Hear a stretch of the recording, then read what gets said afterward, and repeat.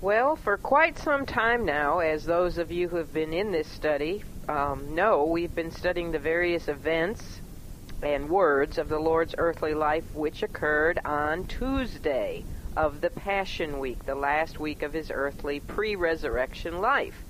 And we have learned that that was a very, very significant day. In fact, there is more recorded in the Scripture about the events and the circumstances of this one day than of any other day in the Lord's life. It was, as we've already seen, a day of great controversy, because the Lord, after having observed that withered fig tree which he had cursed on Monday morning, he arrived at the temple in Jerusalem. He always, when he would get to the city, he would go immediately to the temple, and he was almost immediately met by 4 consecutive attacks from his opponents, the religious authorities of Israel. As we learned, as we discussed each one of those 4 attacks, all of which were designed to ensnare Jesus, to trap him into condemning himself by his answers, he amazingly responded to each seemingly impossible trap by silencing his opponents with his great wisdom and his knowledge of the Scriptures, so that by the time of that final attack, which came by a scribe, do you remember what Luke had written? He said, and after that, they durst not ask him any questions at all. That was in Luke 20:40. After that final attack, when they were completely silenced, no one dared to ever ask him a question again. Well, following his Tuesday encounters with the religious establishment of Israel, the Lord then launched an attack of his own. This time he asked a question. He asked the question, "What think ye of Christ? Whose son is he?" That was in Matthew 22:42. Well, his response to the very typical Jewish answer that the Christ is the son of David, the Lord's response to that was so scripturally sound, coming right from Psalm 110, verse 1, and it was so theologically deep that once again he devastated his opponents because they were totally unable to answer him without admitting that he had every scriptural right to claim not only messiahship, but even equality with God himself. So we found that Matthew wrote at the conclusion of this encounter, "No man was able to answer him a word, neither durst any man from that day forth ask him any more questions." That was Matthew 22:46. And then, in Matthew chapter 23, came the harshest words that ever issued from the lips of the Lord Jesus Christ.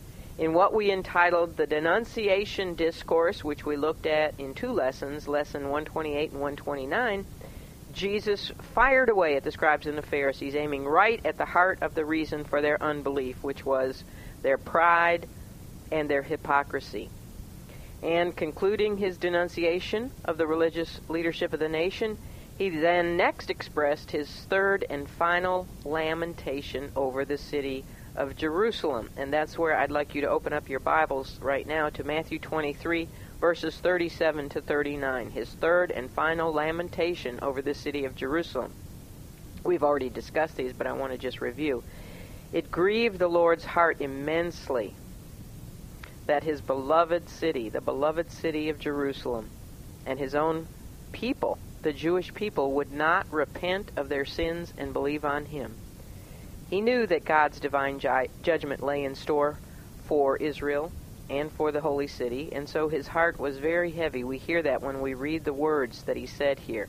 We hear the heaviness and the sorrow in his heart as he says, "O Jerusalem, Jerusalem, thou that killest the prophets and stonest them which are sent unto thee, how often would I have gathered thy children together, even as a hen gathereth her chickens under her wings, and ye would not." And then he said, "Behold, your house is left unto you desolate. For I say unto you, ye shall not see me henceforth, till ye shall say, Blessed is he that cometh in the name of the Lord." That was verses 37 to 39 there in Matthew 23. He had been offering Israel security, salvation, salvation, security, and physical security, protection. He had been offering her divine guidance and a continual supply of her every need. And that was a genuine offer because he was the true Messiah. He is the true Messiah. And he was offering the Jewish people the literal kingdom on earth, which the Lord God had promised throughout the Old Testament. And yet, despite all of his many undeniable messianic credentials, the Jewish people had rejected him. Notice the words at the end of verse 37. He didn't say, ye could not. He said, ye would not. He would. He would have them. Often, he said, he would have gathered them under his wings. But they would not. They would not come unto him. So after 3.5 years of continual invitation to come to him and receive the temporal blessings of the earthly messianic kingdom and the eternal blessings of salvation, what was the response of the nation corporately? It was rejection. The tragic result of her rejection was that divine judgment would fall upon her. And when it came, it would be devastating. He prophetically told the people, the Jewish people, that their house would be left unto them desolate. Verse 38. And the word house there can refer to the nation of Israel, or it can refer to the city of Jerusalem, or, more specifically, that's in general, it does refer to the nation and to the city. But most specifically, it refers to the temple in the city of Jerusalem. We know that all three were included in the divine judgment that did occur in 70 A.D. But the primary interpretation is that the Lord here spoke of the temple. Her temple, her house, would be left desolate. And perhaps as he spoke those words, he even pointed to the magnificent building around him. We know that throughout the Old Testament scripture, the prophet spoke of the temple as the house of God. So specifically, he was prophesying that the temple would be desolated. When Israel rejected him, she rejected the one the temple was made to worship, and the one of whom the temple, with all of its sacrifices and offerings, pointed. So it was no longer God's temple, it was their temple. Jesus said to the Jews, your house is left unto you desolate. He was finished with his attempts to get them to receive the glory of God, the Shekinah glory, back into the temple. Remember, that glory had departed back in Ezekiel's day, but it had returned in the person of Jesus Christ. If the people of Israel had accepted Jesus, the temple once again would have been filled with the very presence of God, the Shekinah glory. But as we're going to see when we begin today's lesson, he departed from the temple, not to return again until his second coming. So when he leaves the temple on this Tuesday of the Passion Week, which we're going to see he does in the very first verse of chapter 24, he will not set foot in it again until the time of his second coming.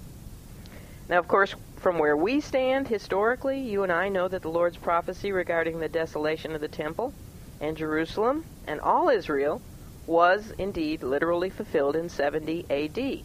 It was fulfilled. God used the Roman legions under the direction of General Titus to implement his judgment. But the last verse of Matthew 23, verse 39, we don't want to forget about it because it is very important, because it indicates that the desolation and the destruction which would happen to the nation of Israel would only be a temporary thing. In other words, as I have discussed with you numerous times throughout our Life of Christ study, there was not to be a cancellation of the kingdom which Jesus had come to offer, the Messianic kingdom, the kingdom of God on earth. It wasn't going to be canceled. It was going to be postponed. He said, for I say unto you, ye shall not see me henceforth till ye shall say, blessed is he that cometh in the name of the Lord. This clearly, absolutely clearly tells us that there will come a time when Israel will acknowledge the Lord Jesus as both her rightful Davidic king, her Savior, her Lord, and her Messiah. Of course, she's going to have to go through a terrible time of tribulation to prepare her for that moment when she finally accepts him. But she will indeed one day accept him. God is not finished with Israel. Well, his statement to Israel then, before he departed from the temple for the last time, was that she would not see him publicly again as the Messiah offering the kingdom. Now, she would see him publicly again hanging from the cross, but she wouldn't see him publicly as the Messiah offering the kingdom until she indeed acknowledged him as her Messiah. So the obvious truth that we can draw from this statement is that there is yet coming a time when Israel will accept the Lord Jesus Christ as her King and Savior. And we're going to learn in our discussion of the Olivet Discourse exactly when this time will be.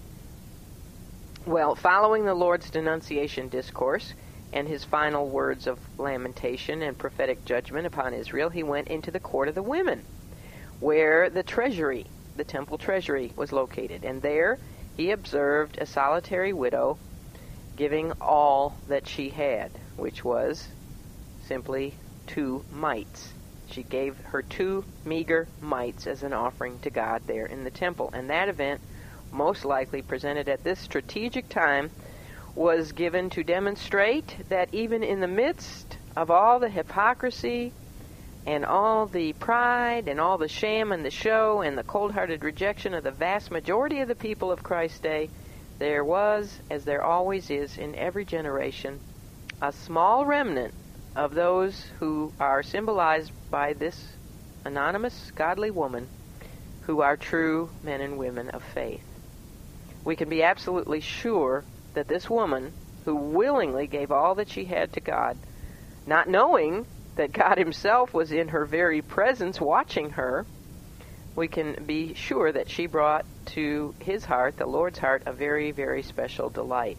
She served to remind the Lord Jesus at this time of his mixed grief and his righteous indignation of the remnant of Israel. She reminded him of the remnant who, despite what they were being told by their corrupt and blinded spiritual leaders, were yet men and women of true faith in God, and therefore true faith in God's Son. I personally believe that God the Father sovereignly placed this woman in the temple that day, directly before the eyes of his heavy-hearted Son, precisely at the moment he needed to be uplifted. I think she was a gift of God's grace to his own Son. She was a source of joy for Jesus. And I hope that is what each and every one of us are, as we give of ourselves freely to the Lord as well. That we are joy, that we are a source of joy for Jesus. Don't you want that? It would be something to pray for. Lord, help me to be a source of joy for you. Well, with that review of where we are in our study of the events that transpired on Tuesday of the final week of the Lord's physical life on earth, we come now to the most important prophetic address that ever came from the greatest prophet of all time, the Lord Jesus Christ. And this prophetic sermon, which happens to be the 11th recorded sermon in our Life of Christ study, is most completely found in Matthew 24 and 25, but it is also recorded, although less thoroughly, over in Mark 13, verses 5 to 37, and also in Luke 21, verses 8 to 36. But we are primarily going to be looking at Matthew's record of this discourse. Now, as you know, this sermon is commonly referred to as the Olivet Discourse, and the reason for that is that it was spoken on the small hill just outside the eastern gate of Jerusalem, which is known as what? The Mount of Olives, and that is why it is called the Olivet Discourse. It was upon this mountain to the east of the city of Jerusalem, as the Lord stopped to sit down and rest a bit, that his disciples came to him with some questions. And those questions launched him into giving the longest answer to any question in all of the New Testament. And that answer was given in the Olivet Discourse. As we're going to come to realize, the truths contained in this sermon are vitally essential for a clear understanding of the Lord's return at the second coming. This is not about the rapture. It is about the return at the end of the 7 years of tribulation, the second coming of Christ. And it's very important for us to know this discourse so that we understand all the various events that precede and are associated with the Lord's second coming. In our study of this Discourse, we're going to look at three main divisions. Very easy. We're just going to look today at the setting for the discourse and the subject of the discourse, and then in all the rest of the lessons, we're going to be looking at the sermon itself. So the setting, the subject, and the sermon. And under the setting, we have three things going on. In the first part, we're going to talk about the Lord's departure from the temple, which I had just mentioned. Then we're going to discuss the disciples' delight in the temple. And thirdly, we will see how the Lord greatly shocked his men, when he spoke of the coming destruction of the temple. So let's begin, first of all, by reading Matthew 24. I think I'm going to go ahead and read all three verses. We're only going to cover 3 verses in today's lesson, but let's read those 3 verses, and then we'll just break them down into the departure, the delight, and the destruction. Okay, so let's look. If you look with me at Matthew 24, I'm going to read verses 1 to 3. It says, "And Jesus went out and departed from the temple. And his disciples came to him for to show him the buildings of the temple." Now this is after they have departed, and they're a distance away, and the disciples, turn around, they're looking back at the temple, and they point it out to the Lord. "And Jesus said unto them, See ye not all these things? Verily I say unto you, there shall not be left here one stone upon another that shall not be thrown down. And as he sat upon the Mount of Olives, the disciples came unto him privately, saying, Tell us, when shall these things be? And what shall be the sign of thy coming, and of the end of the world?" Now, I do want to read at this point what Mark says, because he tells us what the disciples said when they were showing him the buildings of the temple. Look at Mark 13, first part of let's look at verse 1. It says, "And as he went out of the temple, one of his disciples saith unto him, Master, see what manner of stones and what buildings are here." So, in other words, they're pointing out to him how magnificent. One of them is a spokesperson, and probably was Peter, and says, "Look how magnificent this building is. Look at those stones. Look at that buildings." And then he goes on to answer them and say, "See thou these great buildings? There shall not be left one stone upon another that shall not be thrown down." All right, Jesus had spent, you can go back to Matthew now, Matthew 24. Jesus had spent his entire Tuesday, other than his walk from Bethany in the early morning, in the temple. Other than that walk, he had spent his whole Tuesday in the temple. And we had as I reviewed in our introduction, he had a very challenging and tiring day, a long day. He not only gave his last public messages in the responses he gave to the 4 attacks by his opponents, but he had also pronounced his last and most intense judgment on the hypocritical religious establishment and the nation of Israel as a whole. So he was tired. In his humanity, he was weary and tired, and the day was drawing to a close. So it was time to head back to Bethany, where he would, along with his disciples, spend the night in the home of who? His dear friends Martha, Mary, and Lazarus, who, of course, by this time he had already raised from the dead. So he departed from the temple. Mark and Matthew both mention this departure in very simple terms. And yet no one except the Lord himself realized the great significance of that departure, because, as I've just mentioned, he would not again step into the temple in Jerusalem until the time of his second advent. So that's very, very critical when it says he departed from the temple. That is the last time. The glory of God, the Shekinah glory, which in the days of the tabernacle and the days of the first temple, Solomon's temple, dwelt in the Holy of Holies above the seat of the Ark of the Covenant, had departed back in Ezekiel's day. But when Christ came to earth, the Shekinah glory of God returned to Israel, although in veiled human flesh. There was only one time that Jesus allowed men to behold that unveiled glory, and where was that? It was on the Mount of Transfiguration, and the 3 who witnessed it were Peter, James, and John. Once again, the Jewish people had God present with them. for 33 years. And they could have had God present with them permanently. But sadly, they were content without him. They had developed their own system of self-righteousness during the long years of his absence. And so when he did return, when the glory of God, veiled in human flesh, did return, they saw him as little more than a nuisance, who very soon became a source of great irritation to their status quo. So they rejected him. They didn't want God in their temple, their temple. And since the Lord never forces himself upon anyone, what did he do? He departed. It was a very, very sad day for Israel, although she did not know it. And she still does not know it to this very day. She does not realize the significance of the Lord Jesus' departure from Herod's temple on Tuesday afternoon of his Passion Week.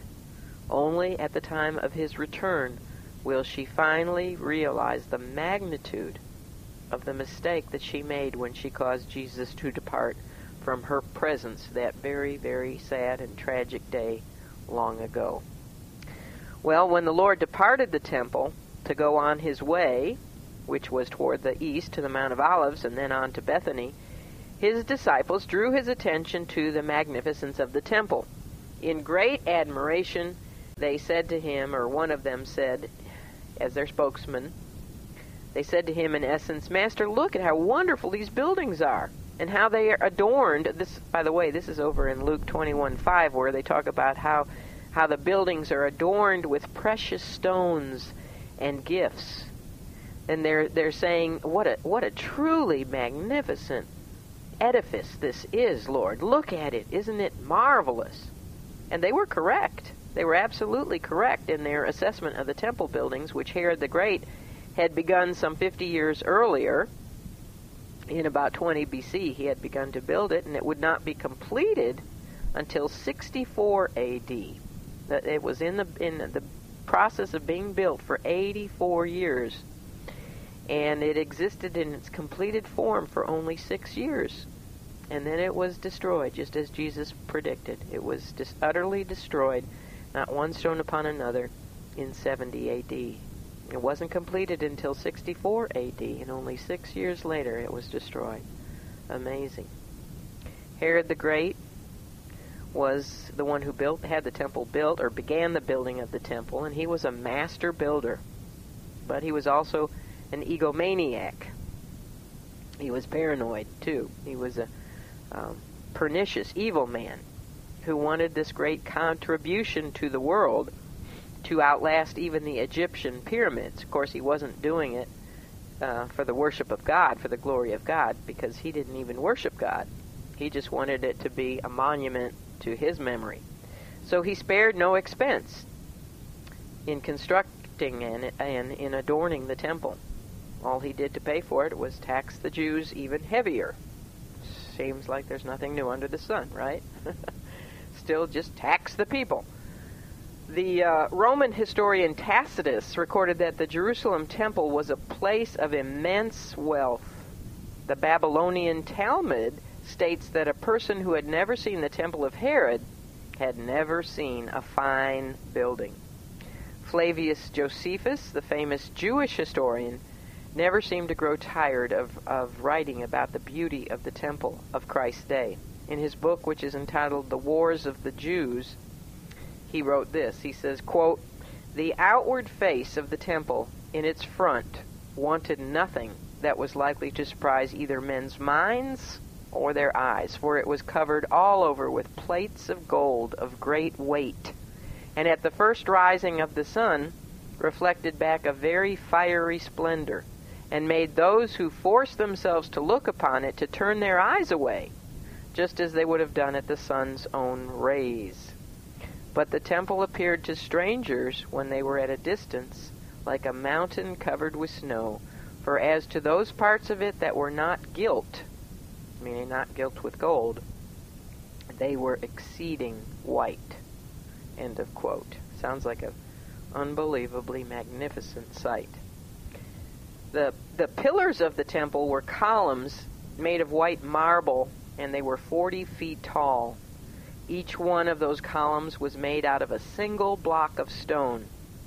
Herod the Great had employed 10,000 skilled masons to do the stonework of the temple, and he had secured 1,000 wagons to haul the massive stones, some of them weighing up to 100 tons, some of them measuring 40 feet long by 12 feet wide and 12 feet high. They're huge stones. So he had 1,000 wagons to haul them from the quarries to the building site.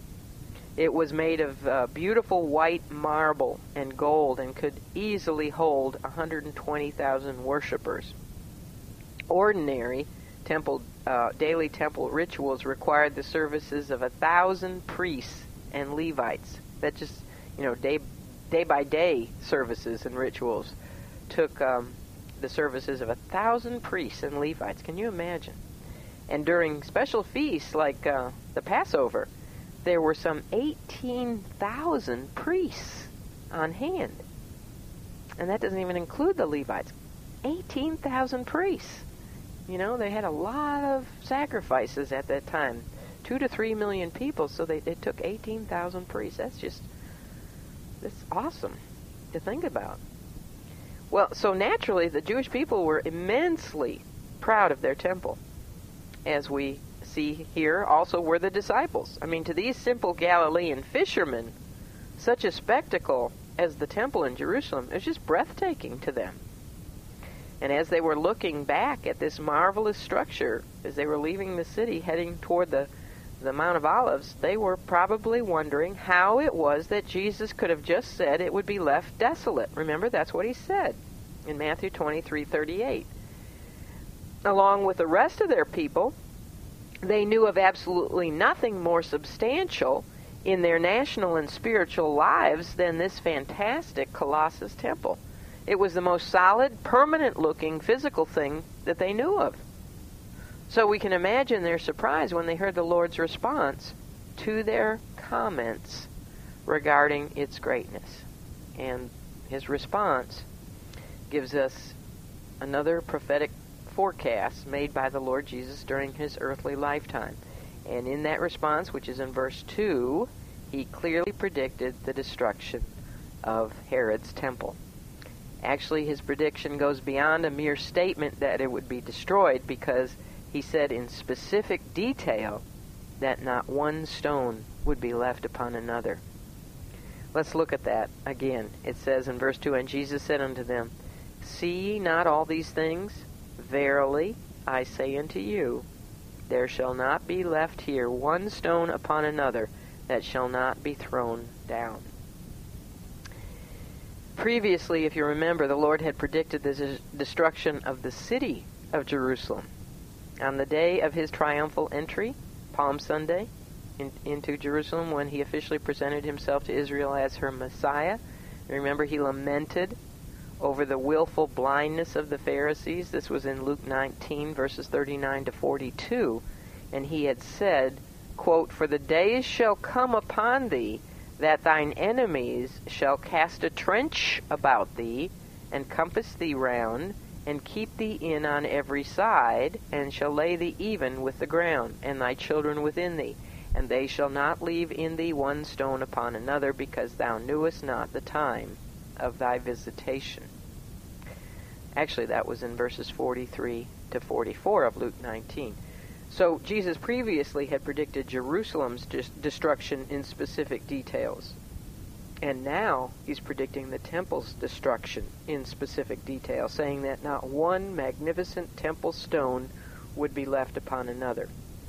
And this is exactly what happened. We have the advantage, again, of hindsight. We know that this is what happened in history. His prophecy came true when Titus Vespasian and his Roman forces attacked the city of Jerusalem. They violated the instruction of their general not to destroy the temple, and they set fire to it. And in the midst of the blazing fire, the gold, which had been lavishly used in the beautification of that temple, the gold melted, and it seeped into the cracks which separated the stones of the temple. So when the fire finally burned out and the stones cooled off, the soldiers The Roman soldiers literally pried apart every single stone in their efforts to get to the gold, which had melted and settled down between the cracks. Little did these greedy men realize that in doing that, they were actually fulfilling the prophetic words of the Lord Jesus Christ, which had been spoken some 37 years earlier at the time of our text here. Amazing. Well, this statement, although it is clear to us from our vantage point of history, this statement, when the disciples heard it, it was totally devastating. It was just incomprehensible to them. And we find them, after he gave this prophecy, we find them walking in silence and not saying a word as they then walk the remainder of the way from the city by way of the eastern gate. They'd go out the city through the eastern gate. They would go down and cross the Kidron Valley and then ascend up to the Mount of Olives. And in that walk, we don't hear them say a single word. They were just absolutely astonished. Well, now we come to the subject of the Olivet Discourse, and for this, let's read again verse 3. It says, "And as he," that would be, of course, Jesus, "sat upon the Mount of Olives, the disciples came unto him privately, saying, Tell us, when shall these things be?" Obviously, they'd been thinking for a while about what he had just said. "And what shall be the sign of thy coming and of the end of the world?" The prophecy regarding the utter destruction of the magnificent temple, the pride and joy of the Jewish people, had indeed alarmed the disciples. So 4 of them, Peter, James, John, and Andrew, this we learn from Mark 13:3, as the spokesman for the other 8 disciples, 4 of them approached Jesus privately when he sat down for a rest up there on the crest of the Mount of Olives. You know, from that lofty vantage point, you can look at the whole city of Jerusalem and see the Colossus temple. That would have all been in the view below them. And these 4 disciples, Peter, James, John, and Andrew, the first 4 disciples Jesus ever had, they proceeded to ask Jesus 3 questions. 3 questions. And 2 of these 3 questions really are the same question. So basically, 2 questions they asked him. And it's very important, it's very critical, it's mandatory that we understand those 2 basic questions if we are ever to understand the prophecy which is contained in the Lord's answer. And his answer, of course, is what we call the Olivet Discourse. So we have to understand the questions before we ever can understand the answer. The first question the disciples asked was, when shall these things be? Now the words, these things, refer back to the things Jesus had just spoken of. What things? Well, the desolation of the house of God, Matthew 23:38, and most recently he had just talked about the destruction of the house of God. That was in 24:2. So, these things refers to the desolation of the house of God and the destruction of the house of God. The second question asked by the 2 sets of brothers, Peter and Andrew were brothers, and James and John were brothers. The second question was, what shall be the sign of thy coming and of the end of the world? Now, before we get into the meaning of this 2-part question, there are several words that we're going to need to look at in the original Greek so that we have a better understanding of exactly what they were asking. Very important to understand what they were asking. All right, first word we want to look at in the original Greek is the word coming. What shall be the sign of thy coming? In Greek, this is the word parousia. It's a technical word used for the visit of a ruler who was coming from his home province on an official visit to a subordinate or a distant province. For example, if Caesar left Rome to visit one of the distant provinces under Roman domain, such as Bithynia or Judea, he would come to that province on a parousia. Now, in their question to Jesus, the disciples were asking to know when he would come as ruler on his official parousia, his visit to earth again. They'd obviously understood what he had said in Matthew 23:39 when he had stated that Israel would not see him again until they would say, "Blessed is he that cometh in the name of the Lord." They realized, therefore, that he would be returning to Israel. And at that time, her people would recognize him as Messiah and King. So these four disciples were asking Jesus this, essentially: what will be the sign that you are going to return in the parousia as the Messiah, offering the kingdom and ready to establish a kingdom, when you will be recognized and accepted by our people? What will be the sign that you're going to return as ruler? Now, the second word that we want to look at is the word world, which is the Greek word ionos, which is really, it speaks of an age. It should be age. What will be the sign of thy coming and of the end, not the end of the world, but the end of the age? The disciples were asking about the end of the age, not the end of the world. They were requesting a sign that would precede the Lord's second coming, not a sign that would precede the end of the world. The end of the world won't come until after the millennial kingdom.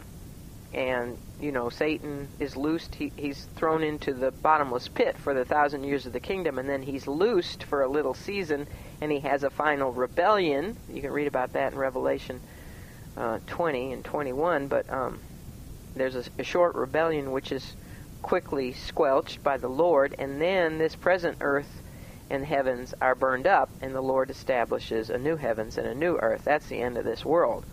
But that's not what they're asking about. They knew that the Lord's return would simultaneously bring about the consummation, the end of this present age. So they're asking about when would be the time, what would be the sign of his return, and the sign that would end this present age of waiting for the Messianic kingdom. Now, this two-part latter question tells us that the disciples had come to some certain conclusions. They understood that the prophet Zechariah had predicted the coming of the Messiah to establish his kingdom. That's in Zechariah 14. And they also understood that Zechariah had further predicted that the Messiah's coming was to be preceded. Listen to this. His coming was to be preceded by an invasion of Jerusalem. It might be important if you would turn to Zechariah, the book of Zechariah in the Old Testament, toward the end of the Old Testament, and find Zechariah 14. I want to read you precisely what Zechariah, under divine inspiration, of course, what he wrote, and it might help you if you look at this. Zechariah 14. I'm going to read verses 1 to 4 and then skip down to verse 9, if you can follow me, or just look at it and see if you can find where I am. But he wrote this: Behold, the day of the Lord cometh, and thy spoil shall be divided in the midst of thee. He's talking there, of course, to Israel, specifically to Jerusalem. Your spoil will be divided. For I, God, will gather all nations against Jerusalem to battle. What is that battle?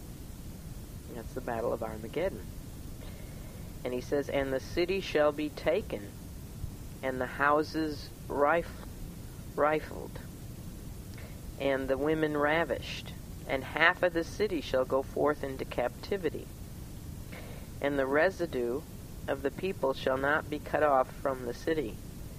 Then shall the Lord go forth and fight against those nations as he fought in the day of battle. And his feet shall stand in that day upon the Mount of Olives, which is before Jerusalem on the east.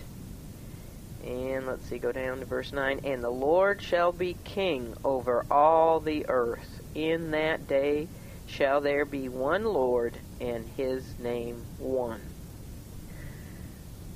So the disciples knew about this prophecy, and to their thinking, now, you have to think the way they were thinking, the Lord's prophetic words, you can go back to Matthew 24, the Lord's prophetic words about the destruction of Jerusalem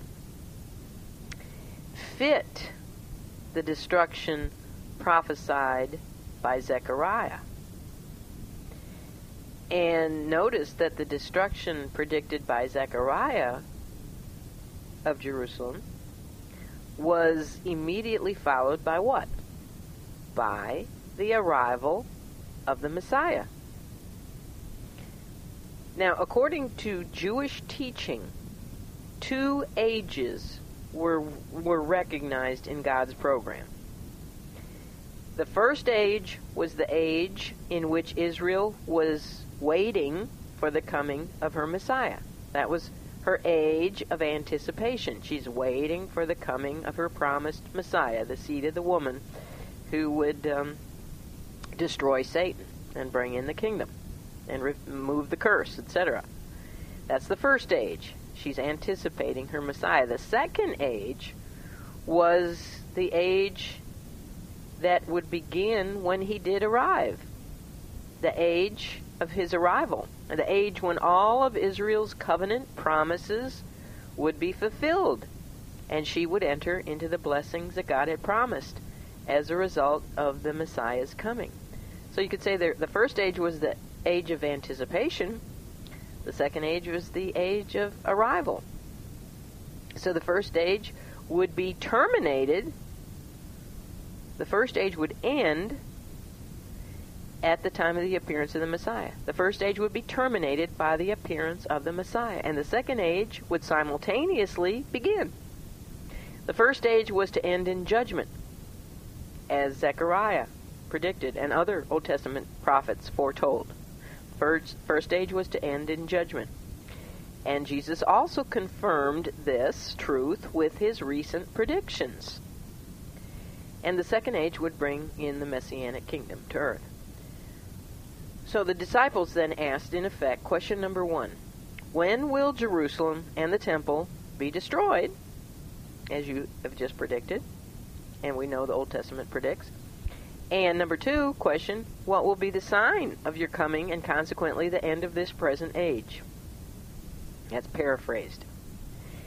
However, what the disciples did not understand was that the Lord's parousia, the time of his official coming again to earth, when he would be recognized and accepted by Israel, and the time when he would defeat the nations gathered against Jerusalem, and the time he would usher in the kingdom, would not be for at least 2,000 more years. They didn't understand that. Of course not. Why would they? They still thought of the Messiah's coming as a single string of events, an unbroken series of events that would occur over a relatively short span of time. They believed that the destruction of Jerusalem and the temple meant, this is what the Lord had just predicted, the destruction of the temple and Jerusalem. They believed that this meant that the Messianic kingdom would immediately follow. They had no idea that because of Israel's rejection of her Messiah, the temple would be destroyed for some 2,000 years, at least. They don't have a temple. From 70 A.D. to today, they have not had a temple. They didn't understand that the temple would be destroyed long before he would establish his kingdom on earth. They had absolutely no comprehension of the church age, which would intervene between his 2 comings. They didn't see 2 comings. They didn't know about 2 advents. They only saw one, which was just slightly split apart. And they only devised that idea of a short split between 2 comings after Jesus, repeatedly mentioned his departure from them. The Lord's disciples still thought excitedly, even at this point in his life, they were still thinking excitedly about the imminence of the millennial kingdom, of the kingdom of God on earth. Jesus, yes, he had spoken of his departure. He had spoken about going away. He'd even spoken of dying. But yet they somehow thought that he was using maybe allegorical, figurative language, and that at any rate, whatever happened, he would be right. He'd be back right away. He'd return right away. And we know that this was their thinking even after his death and resurrection, because the last question the disciples ever asked Jesus before he ascended to heaven was, you can find it in Acts 1:6, Lord, wilt thou at this time restore again the kingdom to Israel? He's going up into heaven, and they say, Lord, is it going to be now that you restore the kingdom?